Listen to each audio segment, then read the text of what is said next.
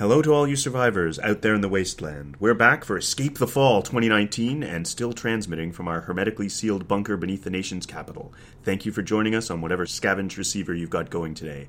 I'm Evan May, host of The King in Darkness and Bonhomme Sater. And I'm Brandon Crilly, Ottawa-based author of sci-fi and fantasy. Our cozy little bunker is keeping us safe from the world outside, but we also have a lot of time on our hands, despite the breach in the space-time continuum and the fact that the city is full of dinosaurs, biplanes, and a cavalry regiment from the 1850s. We've decided to pass the time by sharing stories. Instead of a campfire, we have some strange glowing crystal device that seems to have come from 1,000 years in the future. I'm sure it's perfectly safe. Because it's perfectly safe, we'll be here talking about the stories that we love from the world of science fiction, fantasy, and horror, as well as the tales that come from the creation of stories and the creation of art in general. Today we've invited two of our fellow survivors to share their own ideas, experiences, and interests with us. Here's who will be joining us in the bunker today. I'm Amal El-Mohtar. I'm an author and critic. My short story, Seasons of Glass and Iron, won the Hugo, Locus, and Nebula Awards. And my book that I co-wrote with Max Gladstone is called This Is How You Lose the Time War. And I used to tell ghost stories for a living. Hi there, I'm Alan Neal. I host the show All in a Day on CBC Radio 1, 91.5 FM in Ottawa, cbc.ca/All in a Day outside of Ottawa. And I once played Chachi in a grade 3 version of Happy Days that I wrote. We're both really looking forward to our conversation today and just as excited that we get to share it with you. Gather round, survivors, and welcome back to broadcasts from the Wasteland. This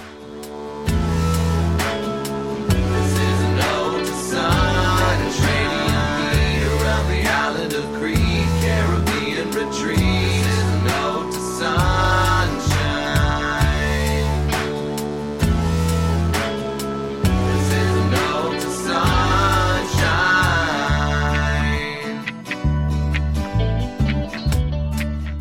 Yeah, so literally the conversation we were just having before we realized we were recording is all the podcast needs to be. Oh, okay, okay. Yeah, there's no, like, it's not like we prep questions or anything. Like, All right. Yeah, like the whole reason why we started doing this is because I just like talking to creative people and shooting the shit. So, like, Excellent. this is an excuse to sit around and hang out. Although you did research. I did do research. You Okay. broke our Did you pact. research? And you I did did, research. I did do research. You broke the pact. Oh, yeah. There's a pact. No, the pact was that we were going to do more research for this season.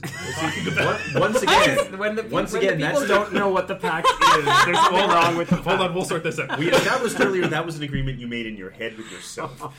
Two people can keep a pact if a third one is present as a witness to whatever they agreed to in the first place. Anyway, Brandon has done research. I've done yes, literally I did zero research. preparation. Okay. Yeah, Brendan Well, now did we'll some- see who does better. Brendan be an did some very interesting test. interesting research. I did some, because part of me kind of wanted this to just be a continuation of Amal's launch, which was like an episode of This Is the Story of Your Life, and it was delightful. Yeah. I learned many interesting things. About yourself? No, about you, Alex. Oh, no, me! Okay. Well, I thought you meant at the launch. No, Okay. I did learn, that journalism is a dark power and sorcery, and journalists are wizards. That's basically what I learned. But no, I learned many very interesting things. Like, I didn't realize that some of it is the obviously available information, like, you graduated from Carleton. Yeah. Congratulations. Oh, thank you. My last accomplishment, 1992. But no, that you got your job at CBC by working for free for a week. I did. You turned up for. I'm totally just stealing all the stuff that you. That was why I sent it to you. Yes. Oh, excellent. Oh, I see. You gave was her like- the I did. ammunition. It was like Oppo research. It was really great. Okay. It felt only fair. Okay, that seems fair. That seems fair. But I was delighted by this because for a lot of reasons besides the the tit for tatness of it. But no, my God, there was a truly savage review of a play that you wrote. Oh. It wasn't a savage review. It was more like if I were a plant, the shade cast by this one line would have murdered me. Was that one of the things I said? It wasn't one of the things. It's not very obvious. I'm going to pull it up just now because I was actually slightly angry on your behalf. Oh, wow. I think it What was the play? The Artemis one. Artemis O'Hara. Artemis O'Hara, Yeah, right. Okay. So now, is this Ottawa Citizen Review? This is a Capital Current So with this article's on Capital Current, it's referring to something that Iris Winston at The Citizen said. Okay, yeah. Right. So Artemis is about the fans of an Ottawa singer-songwriter who soars to fame, not unlike Alanis Morissette and Sarah McLachlan. And like, there's just, even in this like super quick summation of it, there's so much that I'm really interested in that I will get to in a second. But Iris Winston, a writer at the Ottawa Citizen, has reviewed all of Neil's plays. My God, and noticed Loved them all equally. noticed an improvement in Artemis. Quote, "There was a marked difference this time because someone else helped," she says. Ouch. It was like I had a moment of like, no one else helps. But now I know I remember what this is referring to. someone else helped, in parentheses, with writing and directing ideas, she says. It was shorter and tighter. But I was just like, there was a marked difference this time because someone else helped. Oh, that's... Okay, I missed that. brutal. In fairness to the reviewer, in this case, so I was notorious for putting out these plays that would be like 3.5 hours long. Like, Oh, they were, really? Yeah, these were plays that, because you're writing them, you're directing them, and it's not a matter of like, oh, it's all gold, it has to stay, but you're still figuring it out. So most of these were first production, so you'd be putting them out there, and you're still, like, sometimes you would need to see it in front of the audience before you went, oh yeah, that doesn't work at all. Okay, that's not very good. That's not very good. So in the case of Artemis O'Hara, that's why for a moment I was like, wait a second, what does she mean someone helped? But it was picked up. I was part of the Great Canadian Theatre Company's playwrights unit. Oh, okay. And so what they did was we would be working on scenes, and then at the end, for the sort of end project, I don't even know if the playwrights unit still exists. That's embarrassing. But professional directors would come in, and professional actors, and they'd dramaturge one scene or one section of it that was then performed as a reading at the NAC. So that's in the case of Artemis O'Hara, that did happen, and it was helpful. Like, obviously, anytime you have somebody, I'm sure it's the same for you, for an editor. Like, when somebody comes in, you have to trust the editor. Of you have course, to appreciate the editor. But when you're working in theater, I found anyway, when you're working on a show, everybody has an opinion, and so you can't take everyone's opinion, right? Like, every actor thinks their part should be changed. Every person who works on a crew has feels that they are also an excellent writer and or director, and sometimes they are, like, that's no question, but you can't take everything everybody says. Whereas here, it was obviously somebody coming in saying, hey, why are you doing, and not saying cut this, but why is this part in? Why is this part? Or what would happen if we did? So that did make a difference.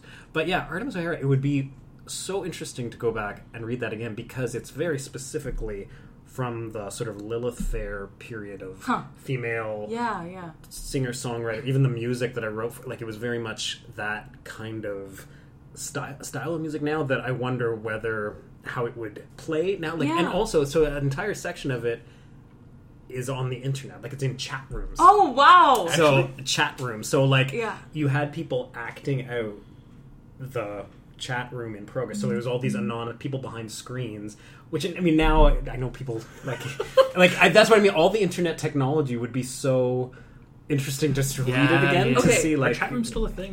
They sort of are, in as much as, like, Slack is now a thing. So Slack and Discord and things like that.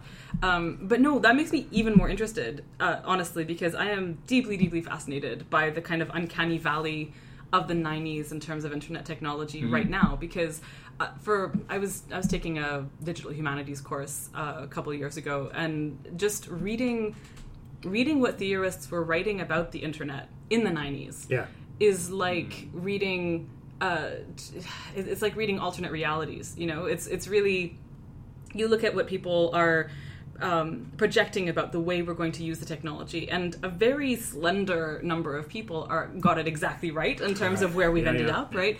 But other people have these totally different visions for how it could go, and because we tend to have this feeling of, well, whatever way the technology has gone is the only way it could possibly have gone, and we make these, like, retroactively extremely linear trajectories for the technology, reading stuff that was written in the 90s is really potent to me. Like I just love going there to remind myself of how many ways it could have gone differently, and also how many people were experiencing the internet in ways that were different to me, because I was like 11 or 12 when we got dial-up internet at home. Okay.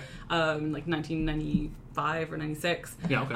And like the 28.8K modem and stuff, right? Like that's where the internet started for me. Yeah. Curious fact, all right.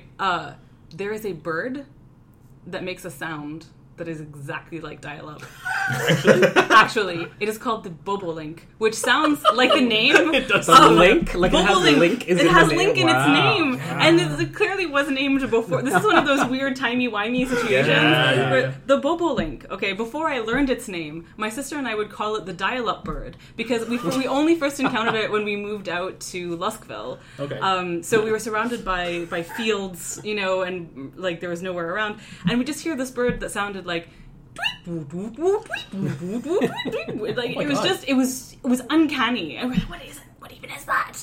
And then ended up looking it up, and it was called the Bobolink, and I was like, that literally sounds like the made-up name of an early internet startup. And when the beak hits the tree, it sounds like the men under construction, the pace under construction. But yeah, it's anyway. So close sidebar. The Bobolink.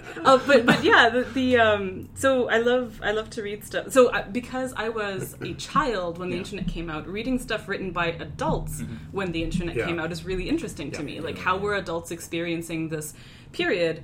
Especially because now, increasingly we have this sense of, my parents are on Facebook and stuff. There's a sense of adulthood and the internet being this really mismatched thing, and like as millennials are variously digital natives or not, like I don't know. There's a whole sense of like who has fluency in the internet, and so to read people having fluency in an internet that I was nascent in is really interesting to me. So. I mean, it's funny because in another play that I wrote, there was a guy who was a computer designer. Now, all this has to be said that I was writing this with no knowledge of computer design. So, additionally, it would be hilarious to read it with people. But in fairness, nobody ever stopped to the play to say, by the way, that wouldn't happen. But his big dream in the play was designing these worlds that people would be able to go to online and become different people, like in that world. Like, right? So you would actually be interacting with other people in the world. Like, you would be this really hilarious. And the other characters don't mock him, but they're like, okay, this has got a way to go. Yeah. But it's funny how much things sped up in a very short period of time to that being, like, I think even when a remount happened, it didn't seem that ridiculous. It never seemed ridiculous, but it seemed like not that impossible. Like, this guy was not being such a breakthrough thought. Right. But also in Artemis O'Hara, there's a scene where she's at... This is so weird because I've not thought about this in honesty. but there's a scene where she's at Much Music. At those, and I've now forgotten what they were called, but where the artist would come in and all the fans would be around for them to much meet and greet. Well, anyway, I can't even remember, but I can see it, but I can't remember the name. I was such a big dreamer at the time that I was like, we're gonna go down, we're gonna get into Much Music, and we're gonna shoot that scene, because it was mostly on screens at that point in the play. And I remember having this conversation with Denise Donlan, who was like in charge of Much Music, and her being, well, thank you so much for your enthusiasm.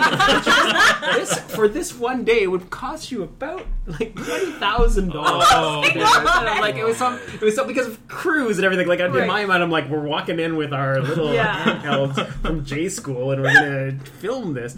And so we ended up remodeling Arts Court into what looked like. But sorry, that was a fascinating tidbit of history. I really want to. No. But what it makes me think about is that, would an audience now watching it be like, I mean, I'm sure they'd get it. They'd be like, oh, okay, obviously at the time, this was a thing that this big star did, and all the fans are excited to meet them. But it was at that point, it was a shortcut as a playwright. Like, people were walked in, they're like, oh, she's obviously at Much on whatever that show was that I can't remember. But the shortcuts are now things that need to be explained. And I think this is what's interesting about when books about time travel, too, is that if you don't know about the period, there has to be often some awkward conversations where people sometimes talk like they would never speak, like, well, we do this because that's how we travel in this period. Oh, Let's totally. get into this thing that people use instead of cars. Yeah. You don't do that. I'm saying, like, No, sometimes no. it's whereas, and I wonder now if you just remount it, like whether there were things like that people would be like, because I know there are I use a lot of pop cultural references when I write, and I remembered in the remount of that one play that was something that I didn't even and it was only like 6 or 7 years later where we were like, who is this person? Like, and that's how quickly things move and change. Wow. Right? So it's, if people have seen Neil Simon plays too that are of the period, there are certain references that don't necessarily make sense 25 years down the line. But I also really love that, though, for a time capsule feel, right? Absolutely. That you kind Absolutely. of, and I mean, I think of this with my sort of my research brain, and actually, this is reminding me, Gretchen McCullough, who is a Canadian writer based in Montreal, who just has her book is called Because Internet. She's a linguist. Oh, okay. And she has written this book about internet language and how it's evolved and how it's changed our patterns and stuff like that. And I have not actually finished reading it yet, but it's, as far as I've read, it's wonderful. But I love everything that she is saying about it. She wrote a big idea post on John Scalzi's blog. And in it, she was talking about how, in order to try and avoid exactly that situation of this book being dated before it was even published, right? Because, how are you going to stay on top of this constantly shifting landscape?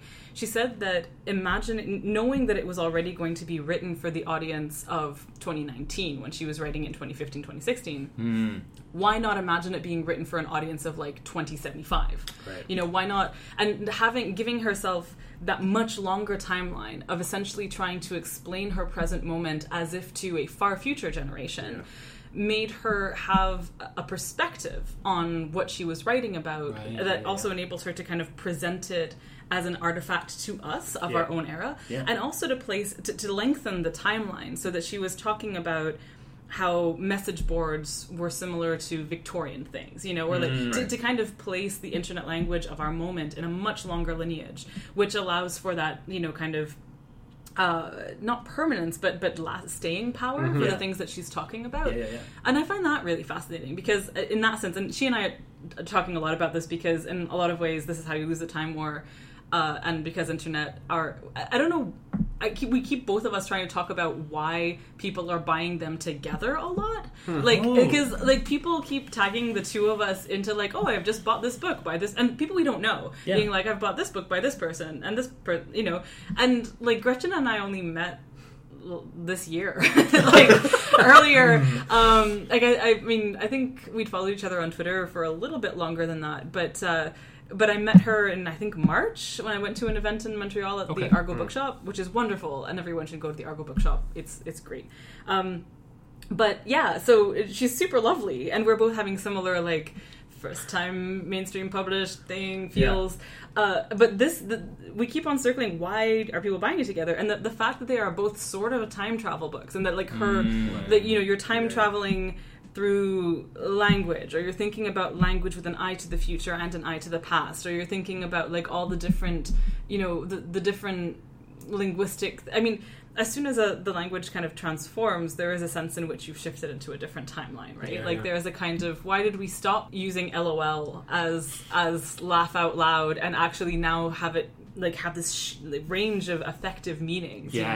She gets into that, but she's like, if you say something and add LOL lowercase at the end, it's very, very different in its use and its meaning and its affect than if in 1997 you were writing LOL in response to something, very deliberate. And that's fascinating. Or like the fact that periods feel passive aggressive, or the fact, all sorts of, she gets really granular into these things, and I find that super delightful. But so time travel in books and stuff. There's also just a sense in which books are sort of letters that you're sending to the future, or plays for that matter, and simultaneously as you're sending them into the future, you're kind of preserving the moment in which you wrote it, and I think that's really cool. Well, and I wonder sometimes about, for instance, when all of Amal Mukhtar's works are made into television and film.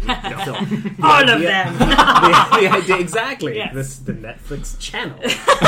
Amal Fest. That will be excellent. But there is also, I sometimes wonder about the ease actors have with stuff from a different era, like props and so on, that if you were filming something in the 90s, the simplicity of the secondhand nature of how you would pop a VHS into the VCR, or how you would, like, the idea that it's the muscle memory that people have is part of why I sometimes wonder if you can tell the difference between a film made in the 60s versus a film made in 2019 set in the 60s, because I find, like, any period piece you can almost always tell based on the actor's demeanor and the way things are filmed and so on, that it's actually a 70s film about the 1800s versus the a 60s film about the 1800s or whatever. And it's the idea of the stuff and how they and simplicity,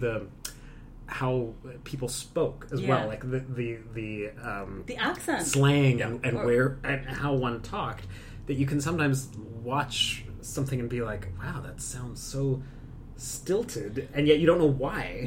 But it's because that's not the 20-somethings of 2019 don't sound like the 20-somethings of 1996. It blows me away when I hear like CBC recordings from the 60s and 70s. You know, the radio voice is different from the radio voice of today, and that freaks me out. And sometimes, I mean, if someone has had a long career and you hear the evolution in their voice from early to late, is astonishing to me. Which is the fact that there's a whole accent that makes no sense to me, because it's not a regional accent, it's a broadcast accent, right? It's like the whole, like, transatlantic, I'm making air quotes here. the whole like transatlantic accent, you know, the kind of I don't even know, would you call it just like film, like old film accents, right? Like what was supposed to be natural speech there or whatever. But then when you hear that ported over outside of the film and into other broadcast stuff, it's really weird.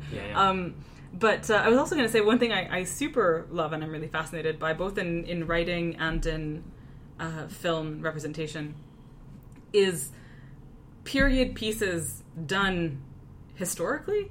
So, like, there's a film called The Life and Times, or The Life and Death of Colonel Blimp. Life and Death of Colonel, right? Yeah. So it's an amazing film that was made very, very soon after the Second World War. About Britain and Empire through the life of one man who has been through the Boers War, the First World War, and the Second World War. So he has lived through all three. Interesting. And it's this.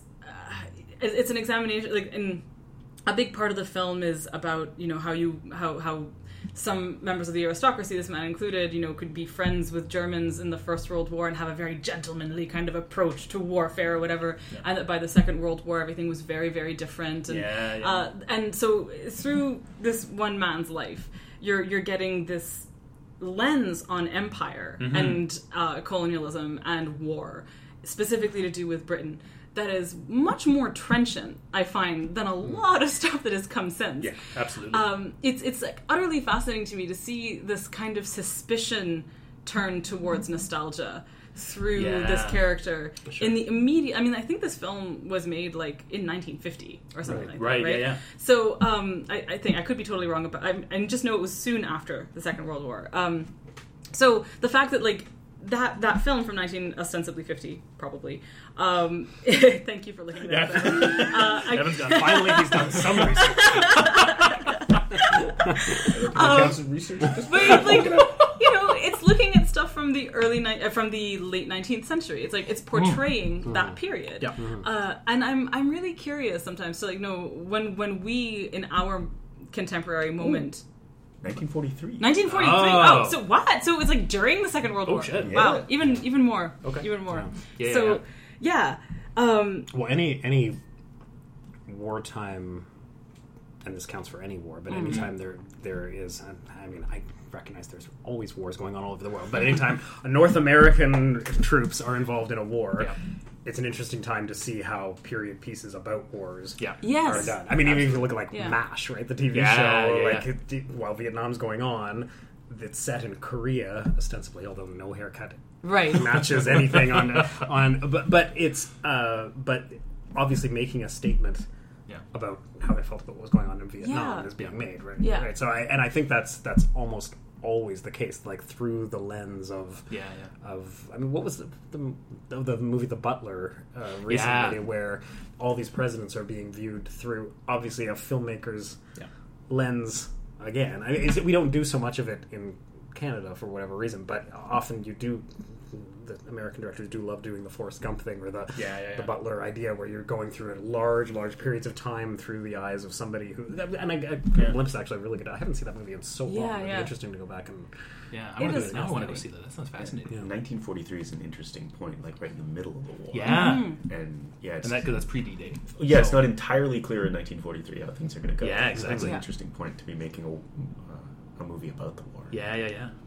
Ken Liu has this brilliant story in his in his collection, The Paper Menagerie and Other Stories. It's the last one. It's called The Man Who Ended History, and the premise of the story, which is devastating. It's such a harrowing story. Okay, and it's a novella. I think it's long, the longest story in that collection. The premise is that this device is invented, which can allow you to view any historical moment exactly as it happened, but in the viewing of it, you destroy access to it. So, because the way it functions is that it's actually like I am not a physicist, but it is sort of plausible according to physics, and that the way it works is that you basically have a device mounted sufficiently far away from the Earth that it's to do with the speed of light and stuff like that. You can, if you wanted, witness something as it is actually happening in the past because you have exceeded, you've gotten ahead of it, basically. But it can only be viewed once, right? Because then it's past, right? So the question... That's interesting. This is how weak my physics is the idea that you then you destroy the ability of anybody else to witness its creation, or you've destroyed the object. You destroyed... to witness the creation. Okay. You can only see the movie. I was like, you thought high price. No. You can see it being made, but then it's gone forever. I'm like, oh my god, this is like, who would do that? Right? So the question... I just really wanted to see how we made microscopes. Right, yeah. But so the moral and philosophical question at the core of the story is who gets to witness the history, right? And it's being organized around the rape of Nanking, basically, and about the atrocities that the Japanese committed against the Chinese during the Second World War, which is not discussed. Like I learned about this embarrassingly recently as well, and Japan still denies it a lot of So the story is organized around who gets access to this. Is it the descendants of the people who were brutalized and tortured in this space so that they can have some kind of closure? Is it historians who will, who are ostensibly supposed to be trained to, witness these things objectively and blah, blah, blah, but also will no doubt bring their own biases to it. And it becomes a question of who literally owns history? Who gets to have it? If you can only have it once, who gets to have that pure, undiluted witness to what happens? And furthermore, there's the question of, even if you were to witness that, what are you witnessing? Because you can't get inside the heads of the people experiencing or perpetrating any of those actions. All you can do is see what happened. And so it's a tremendous story that I can't talk about without getting layers of chills. But and it's also a very explicit story. It's very upsetting. But it is a truly stunning finale to this absolutely gorgeous collection. So cannot recommend it enough. But it's the question of just accessing history is already fraught enough without the question of how to represent the history that you've accessed and stuff. And I find this especially relevant and curious whenever we talk about science fiction, because you also can't represent the future without automatically having chosen a past from which that future is developed. You automatically have curated a set of pasts in order to imagine the future. I actually find this very exciting as opposed to limiting. Like, I find that there are so many opportunities. Instead of seeing this as a limit, the impossibility of ever knowing the truth, to instead see it as endless opportunities for empathy and imagining yourself in these different positions, imagining yourself in the past or in the future, and recognizing like the ways in which everything sort of stays the same in a lot of ways. Absolutely. It's something that I'm also endlessly fascinated by is people's capacity to unironically say, but it's 2019, And I'm like, in 1919, I'm sure people were saying that. But it's 1919. But it's 1919. Modernity, everyone laugh is... every time I see the sign that says, in Ottawa, it says modern dry cleaners. And I'm always like, at what point was it like cool for, oh my god, we should go there, it's modern. It's modern. And then B, the fact that it's been there for, I'm assuming, like 50 years, as saying modern dry cleaners. But the idea of also who gets to tell the stories from the past is fascinating, right? Like the idea that who owns it, and then who gets to pass it on, right? Yeah. Like, and what stories get chosen. I think it's huge in this country, especially. But like, there's the question of whether whose stories you're allowed to tell to that I think is such a struggle. I think for writers. I mean, like if you were wanting to tell an Indigenous point of view in your story, I don't know how you wrestle with that right now. Whether to say like, okay, do I like if one of those two main characters, in one sense, you want one of the two main characters to be Indigenous, right? Like you want those stories to be told. I'm not saying you would particularly but you would want half of a story to be told, and at the same time, like, am I allowed to have This is actually a really interesting question to me that I think comes up a lot in a lot of different situations. I've definitely seen the same sort of structure of question asked about a lot of different perspectives, right? On one level, it's, then there's the kind of, it brings you to the question of like, well, can men ever write women, but those are different situations too. Like as much as that structure ostensibly can be like ported or translated from one thing to another, you're not always faced with the same problem, right?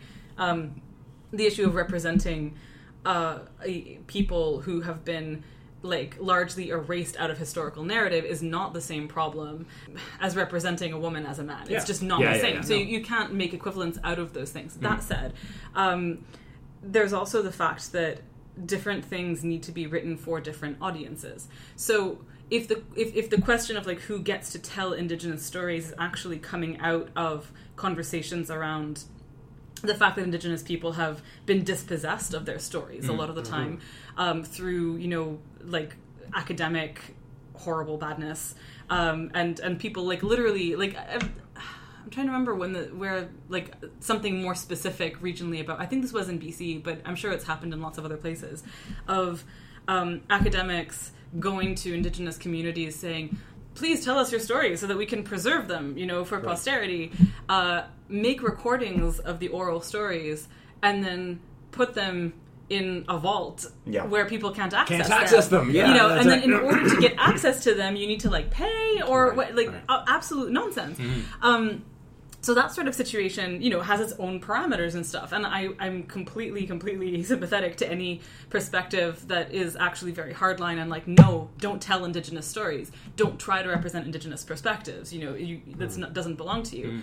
At the same time, that I think that the stories that the stories that settlers need to hear are going to be a broad range of stories from Indigenous experience to also settlers, kind of representing a settler experience of needing to reckon with all of the horrors that have been perpetrated and stuff. So there's a question of audience. There's a question of like, I mean, I remember too, there are stories that represent Middle Easternness in some way that I can't stand. That I am just like, this is so not for me. This is 100% not for me. I am not going to enjoy this book. If I were to read this book and review this book, I would, I would have nothing but bad things to say. But it's not for me. Yeah. And I have to recognize that there's an in-group, out-group situation. That book that I think is terrible might actually be read by someone who, ends up becoming sufficiently interested in something that they want to research more of it or want to and I can negotiate. That's a really interesting perspective. I think of this with this is the thing, I can make all of these observations and I cannot reconcile them into a code of conduct or anything. Well, no, because every situation is so different. It's so bespoke. It's very case by case. But I think of, for instance, the fact that this is extremely embarrassing, and recognizing that we are super ignorant about most of the world is, I think, important. So absolutely. I had never heard of the Sami people in Finland until Frozen. The Disney film Frozen, right? Yeah. And there was a lot of very good, incisive criticism of that film, which I love very much because it's entirely about me and my PhD, just so you know. But I super, super, super love that film. But there was a lot of very correct and very incisive criticism of its representation of Sami culture and stuff through. I can't remember the dude. Yeah, I can't remember his name. The guy who rides the reindeer. Yeah. Which is a thing that is a Kristoff. Thank you. I haven't even seen Frozen. I assume that was Welcome to your kids. parenthood. That's amazing. I was suddenly concerned that the reindeer was Kristoff, but I think the reindeer is Sven. So. Sven, you're There we go. yes. Okay. Oh, I'm so happy right now. So yeah, Kristoff. My knowledge based on coloring books. I know I will be brought into the Frozen cult soon enough, but it just hasn't happened It's yet. a genuinely beautiful film. I've heard. but There's a sequel, right? This is, Yeah. I'm so excited about the sequel because, again, sorry to not to belabor this, but actually to extremely belabor this. Do it. It's so about my PhD. If you ever want How a is Frozen visual, about your PhD? let it And then we'll get go, Alan to talk. Let it go, etc. Let it go is Oh, is it? I sobbed during that song. Wow. a lot. Because it's the idea. Sorry, and I am basing this on having seen sections of the film when it's been on television. So I'm not. I do not have the flow of Right. the film. See, this is actually perfect for what we were talking about, perspectives on history. Because Yeah. you've got a particular perspective on this film. The idea, yeah, exactly. I represent the world when it comes to most other people's perspective. I've seen little bits, and yet I'm going to give And a coloring perspective. Yeah, and a coloring book. I think I've got enough to go. Yeah.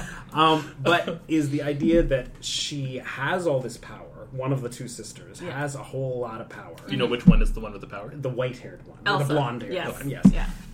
Because we define people based on their hair color, and so that she has the power and has kept it contained. Yes. And then learns to let it go. Yeah. So no. Here's the thing. No. No. What happens is this. She has this power. She has this ice That would have power. been an interesting PhD. Yeah. No. Okay. She has this ice power. Yeah. And she and it delights her little sister Anna, who they play with this a lot and stuff. But one day she accidentally hurts Anna with the power and is terrified by this and ends up hiding her power. And Anna forgets that she even has this power because she is so young when the accident happens. So Elsa just kind of keeps it to herself and hides it, and this thing that is a huge part of her is hidden. It's also totally queerness, but anyway, it's a whole thing. But then she is going to be queen eventually.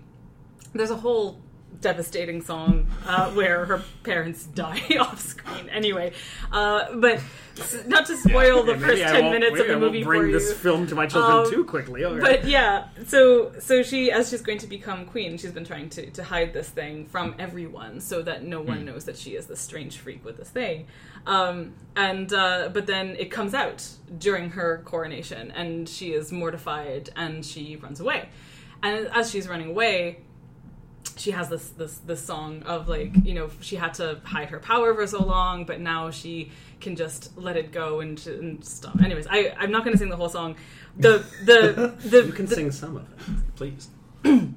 No. Sorry.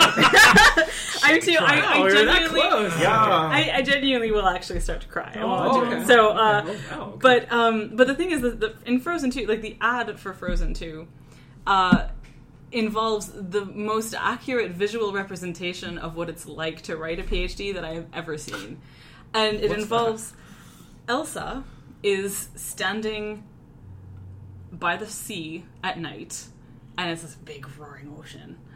And she is staring it down, this determination. She ties up her hair, and she starts running towards the ocean. And she starts trying to, using only her ice power, which is all she has, to climb the ocean.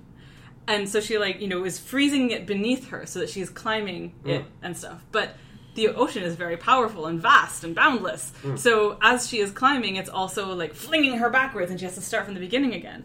And she keeps on trying to climb it. And as she is trying to climb it, it's falling apart beneath her. And it's just, that's what it's like to write a dissertation. It's Is that correct? Yeah, it's not bad. That's not okay. not You bad. should Yes. watch it, Evan, if you haven't. Okay. If you haven't Yeah. seen just the trailer. Yeah, no, It that's is not bad. amazing and Okay. inspiring and painful. I'm very nearly done my PhD. I really am. Wow. But I cannot imagine doing anything close to a PhD, and so I have enormous respect for anyone who has gone through that process. Because when I left university, I was like, never again. yeah. I'm never going anywhere. I've no Wise master's. decision. That's what Yeah, I keep really. hearing. Yeah. But I can't imagine. I'd rather just write and do fiction and not have to. I don't know. It just sounds arduous, and nobody ever says, "Oh, my PhD was great." It's always that. It's like it was, awful and tumultuous and so much work. And I'm so exhausted and. The thing is, it's really not the research. The thing that I found, maybe you have a different experience as Evan, it's that, so I have sort of two PhD experiences. Okay. My first one was... You don't have two PhDs. I don't have do two you? PhDs. No. This one Evan folds up his laptop. No, my God. Evan. I just, no. Suddenly Amal is Reed Richards. She's just got Yeah. 5 Yeah. PhDs. Bruce Banner, Yeah, 7 impossible. PhDs. My first one is much more like the Hunchback of Notre Dame. Someone was actually pointing out on the internet that the whole, showing Bruce Banner as being really, really smart by saying he has 7 PhDs is completely inaccurate, because if you were actually working in a field, then seeking more PhDs would be this weird vanity project instead of actually doing meaningful research. But no, the thing, so I How did started... he afford that much post-secondary education? What a good question. Was Banner rich? I don't. No. Because he's because for most of the time we see him he's living this weird itinerant lifestyle because he keeps turning into the Hulk. Maybe before he turned Maybe into the before he Hulk? turns into Yeah. the Like in Hulk, the he gets comic, 7 is PhDs? he I don't. Yeah. Do from we? a wealthy family? I don't think so. No. I've never seen that All right. background. For I've him. never seen. No, I've never seen Bruce. Maybe Banner. scholarships. Maybe he's scholarships. Oh, Maybe that- if that it's could so be it. smart. Scholarships, He gets all or the scholarships. Scholarships, yeah, yeah. exactly. All the funding. You Yeah. apply for them. Maybe Yeah. it's actually not 7 PhDs, but 7 postdocs. Oh. And they're just calling it PhD. They're just calling it PhDs because they don't know, because they're in Hollywood and you don't need to bother with that. But no, so I started. This is Not actually the much. sidebar you meant. No, I started doing the PhD at the University of Exeter, their Cornwall campus, and I had a terrible, terrible, terrible, terrible experience there. And I basically got as far as writing almost the whole dissertation, 50, 60,000 words worth of it. Then they retreated. I'm not going to get into the nitty gritty of it because it was so awful. I just left. I was like, Okay. no, Noted. you are. I'm not giving you my research. Oh, You okay. terrible, terrible Oh, wow. people. Gotcha. Okay. That's So serious. Okay, wow. yeah, it was horrible. So I left and then came to Ottawa over Christmas and went to the University of Ottawa and talked to one of my very dear profs there who said, on the strength of your MA grades and the research that you've done, you can probably just do a PhD at University of Ottawa or at Carleton. Yeah. And I'd recommend going to Carleton so that you don't have the hat trick of 3 degrees from the same university. But so my experience at Carleton has actually been fantastic. It's been night and day as compared to the terrible badness that it was abroad. Wow. But warning to Carleton. Yeah. If she doesn't like you, she will leave and take her research with her. She will run to Scotland. No, they've been so fantastic, especially because I had to get an extension to wrap up and you have to give a reason for this, and I literally had to write unexpected Hollywood success. Need more time to finish my PhD. And it's just like so, because literally I would actually be graduating in the fall if like the TV option on Time War hadn't happened, and if I wasn't suddenly in the thick of writing a pilot episode. You're writing. I didn't know that you're writing the pilot. Oh my god, yeah! This is the whole thing that's really exciting about it. So like I'd heard that the option is all well and good because hooray, free money. But no, the thing that's really exciting, which you don't usually get to be excited about because usually things don't happen this way, is that they have hired us. The company that bought the option also. Oh, thank goodness. I was going to say it's really awkward when you have to tell Mac. No, I know. no. Then we find out. Great. Please don't listen to broadcast. No, Max and I are both doing it. So like, they've hired us to co-executive produce and to write the pilot. Holy shit! So this is the thing. So like, this means nothing in terms of like whether the show will actually happen or not, but is actually extremely concrete in terms of us getting paid to write a thing, which is cool. So which is really great. Which is super super wonderful. So. But like, there are all sorts of like constraints about saying if you for this contract work you have to make sure this is like your first priority and all sorts of stuff like that. So sorry, Netflix is it Netflix? No, we don't know. So the company is called WIP. They are the production arm of the CAA, of like the Creative Arts Agency. I think they are a TV financing outfit who like basically what they will do is they've commissioned the pilot from us. Once they have that, they will get a showrunner, and then they will sell that to a network as a package. Right, okay. Yeah. So so I know like, and I can't talk about it much more than that, except that so in terms of like where Max and I are at, we are definitely going to write the pilot, and then like if things happen after that in a nice way, then that like will be involved to varying degrees. You're never finishing that PhD. I'm totally finishing it. That ocean is just getting bigger and bigger, and she's shooting her little icicles into it. And she's like, "Look, I'm going to take a boat over there." Yeah. Next thing it'll be, can we have 5 sequels and it'll be another book deal? And... But no, like from your mouth to God's ears. Min timek abib as-sama, as we say in Arabic. But yes. Which means from your mouth to the door of the sky. No, nice. Which I think sounds great. I like that. Yeah. So, well, congratulations. It's very Thank cool. you. That's very cool. Crap. I mean, it was funny because at the book launch, we made a joke about how because it's such the characters are so isolated in it. There's no like sassy foil to be trading barbs with throughout the thing, and there to be that conversation back and forth. So is that a challenge now when you're sitting down to write the pilot? It is definitely. I mean, that's actually sort of like the things we have to be aware of as we adapt it are that it needs to breathe, right? Like it's a very very tight two-hander, and it's not going to be a very tight two-hander in the same way if we write this pilot. So our challenges are to keep the feeling of the book while also like expanding and populating the world of the story. So like I'm probably skirting close to like probably shouldn't talk about it more than that, but those are the challenges. From your understanding, who's cast? No, I'm just kidding. God, I have I'm a super. Are you allowed to say Dreamcast? Yeah, I'm totally allowed to say my Dreamcast. Well, who's red and blue? My Dreamcast. So I keep asking Max like who is his Dreamcast for Red, and he's like, I just don't know enough contemporary like actors. I don't watch TV. Wow. I feel better with my pop culture knowledge. I hope he didn't say that in the pitch. No. I would happily take this on. By the way, I watch no television. You're in good hands. He watches television in a very targeted way, I will say. Right. Like, but like not so much for fun because he has no time. He's so busy, and so is he as busy as you? He's probably busier than me. He is also parenting a 3-month-old child. Oh yeah, that's right. That's why he couldn't come up for the launch. Right? Yeah, exactly. So, so he's a new parent. He has many projects. You may notice he has written many more books than I have on account. It's not a contest. But he is a very busy man. He's very very busy. Is he a better person than you?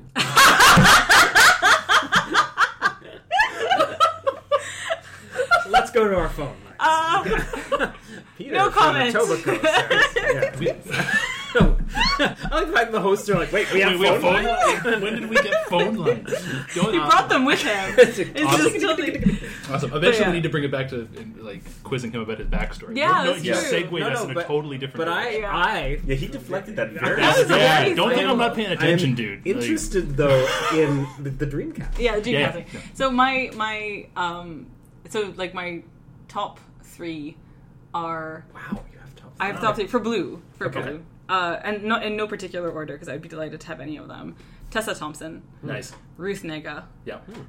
And I always forget. She has a 2-barreled surname, which I always forget. Wait, she's on your Dreamcast. You don't know her I name. just hell is always this? forget it. You need to tweet at her. No, stop! I'm looking it up.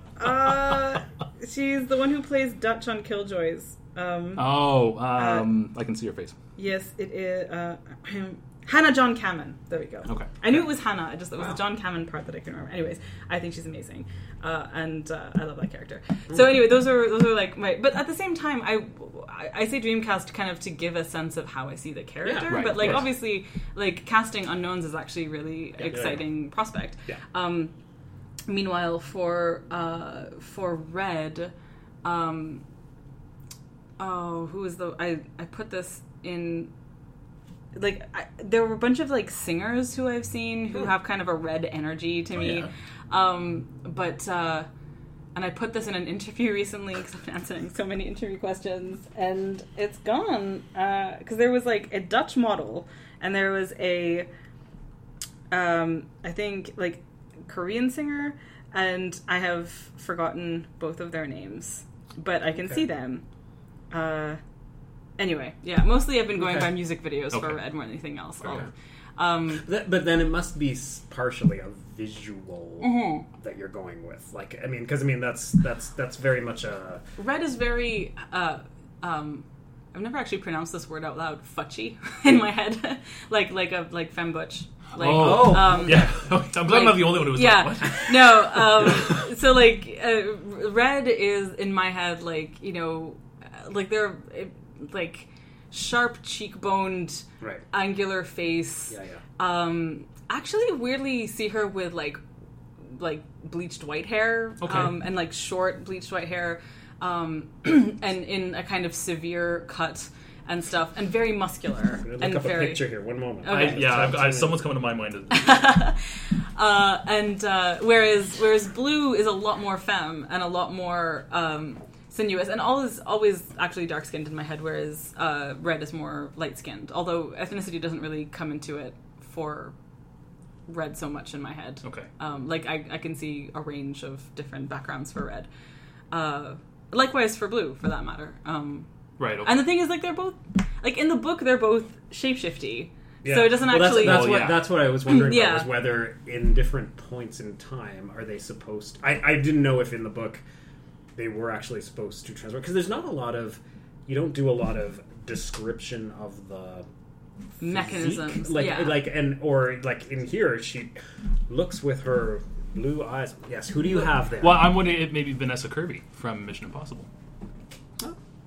I could see. I Yeah? could see I that. don't know, is that a little She's too slightly too femme. Okay. She's slightly too that delicate. looked gentler than Yeah. what I thought she was saying. Yeah, that's not. Yeah. Yeah. For our listening audience, both Alan Neal and Brandon Crilly have been furiously working their phones. This is so delightful to me, I- you guys.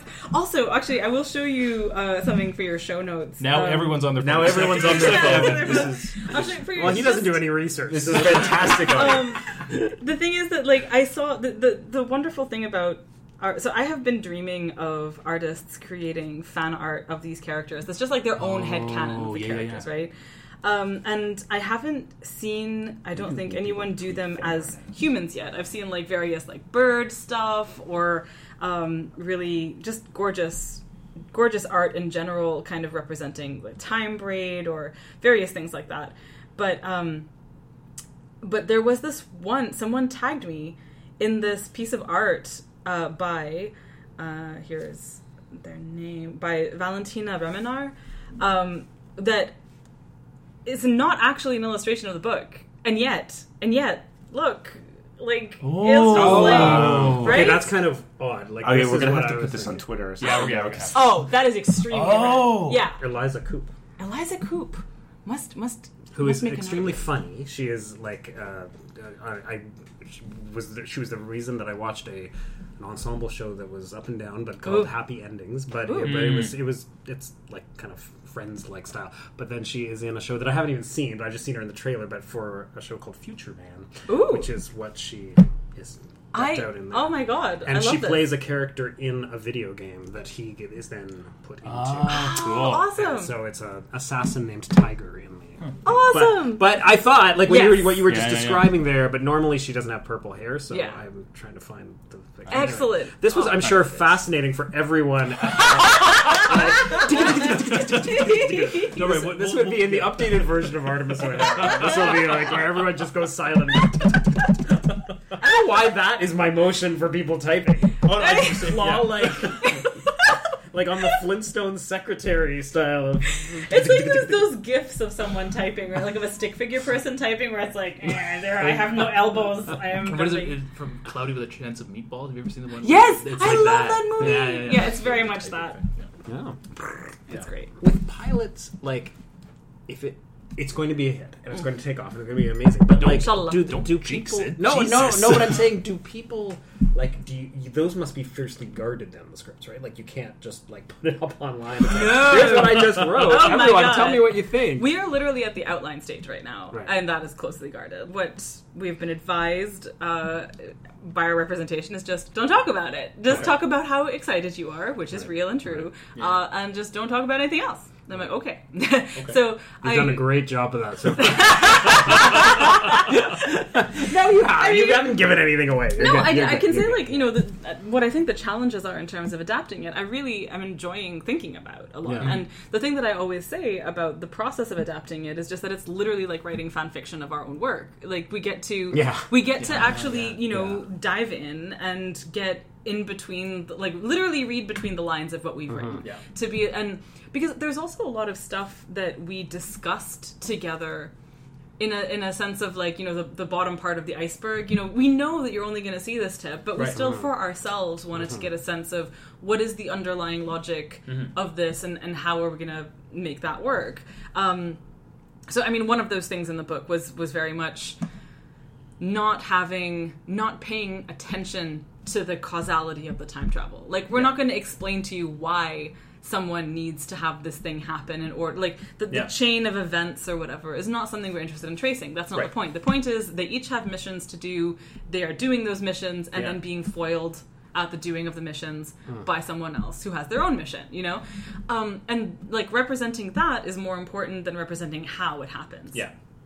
But we definitely need to, if we're adapting it, let people into our heads more, you know, and kind of externalize a lot more of those processes and stuff. And that's been really exciting because we get to actually discuss that. And and a lot of it feels like whenever Max and I have a long phone conversation about these things, I'm always pacing. I think we're usually probably both pacing back and forth as we're talking. It's just a thing that we both do. I was You also picturing them like circling each other? yeah. Actually, I'm picturing the split screen. Yeah. The two of them are like going, and then I'm like, that's your show. This is how you write the pilot. This is how you write the Time War. This is how you pilot the Time War. This is how you pilot the But it's weird because most series. Now I'm going to write myself into a corner here, but like most, if I think about series where time travel is involved, usually each episode you don't go to more than one. Like the focus of the plot for that episode, you go to a period, and you see what happens there. So it would just be interesting to see any of those. Like I said at your book launch, like the moment where you said she was his wife or whatever, and I was like, what? She was his wife? Like, what? And so that means that she had to go and get married. There had to be a relationship. There had to be like, which we saw in a little blip, right? Like Exactly. so it would be very interesting to see that one period each time expanded or whatever. But Yeah, and that's the thing. It's like the other thing that you do with time travel. I mean, the kind of assumption that you're talking about there is that the time travel show is always on some level tied to the viewer's experience of time, right? Right. So that the linearity is the viewer's experience, and that so you are, just as the viewer is dipping into an hour of television, the time traveler is dipping into a moment in a past and stuff like that, right? But when someone, if you were to think of a character as actually having unfettered access to all of time and space, then spending, 70 odd years of human life in one place is not that much of an ask, right? Exactly, right. And it's not that, like, and in the kind of span of attention is the other thing. Like, when this is the thing about, like, I actually... Does it feel like 70 years to them if it's like... Right. So the only way that I can kind of make it work for me is to think of Blue and Red as just so removed from everything that they are sort of also part of everything. That Blue does actually sincerely and genuinely live a whole life, and that she's doing this kind of like whole life with a an objective that isn't inimical to the people she's with, if that makes sense. Like, it's just kind of, it is on such a huge scale that there has to be a category difference. Like, that's the only way I can sort of make it work in my head. And I guess the part that didn't occur to me was that, I mean, and again, this falls back into my physics brain and time travel brain and everything, where I didn't, my mind hurts watching Legends of Tomorrow. So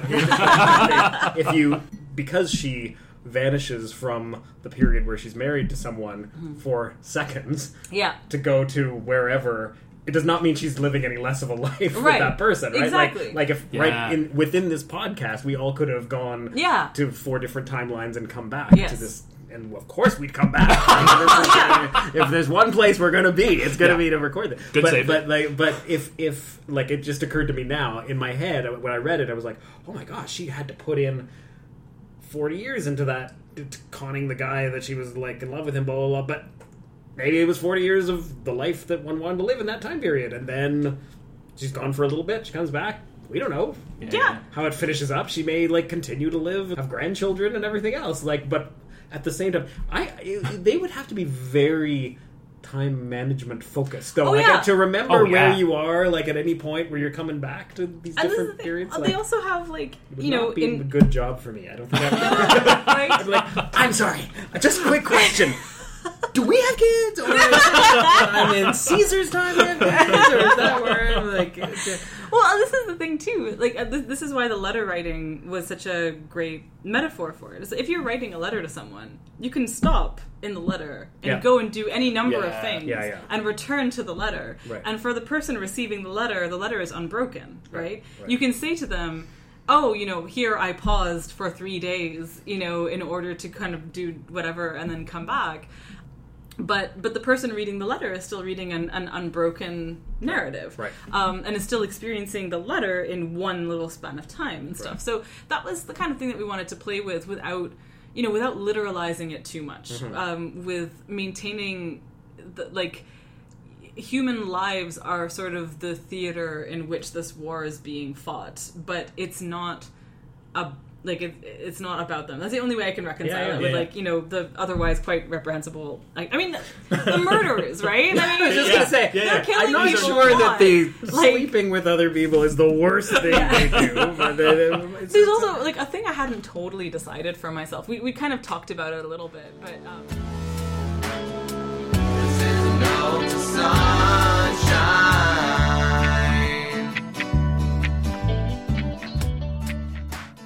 Well, the time-space rip has collapsed, and all we have to do now is wait to see what paradoxes have occurred. We had a wonderful time talking with our fellow survivors today, so thank you to Amal and Alan for joining us here in our underground safe haven. And thank you, as always, to fellow survivor Chris Kesner for providing our intro and outro music. Thank you to all you survivors out there for joining us for our conversation today. Stay safe, do not step on any butterflies, and we'll look forward to reaching you again with our next broadcast from the Wasteland.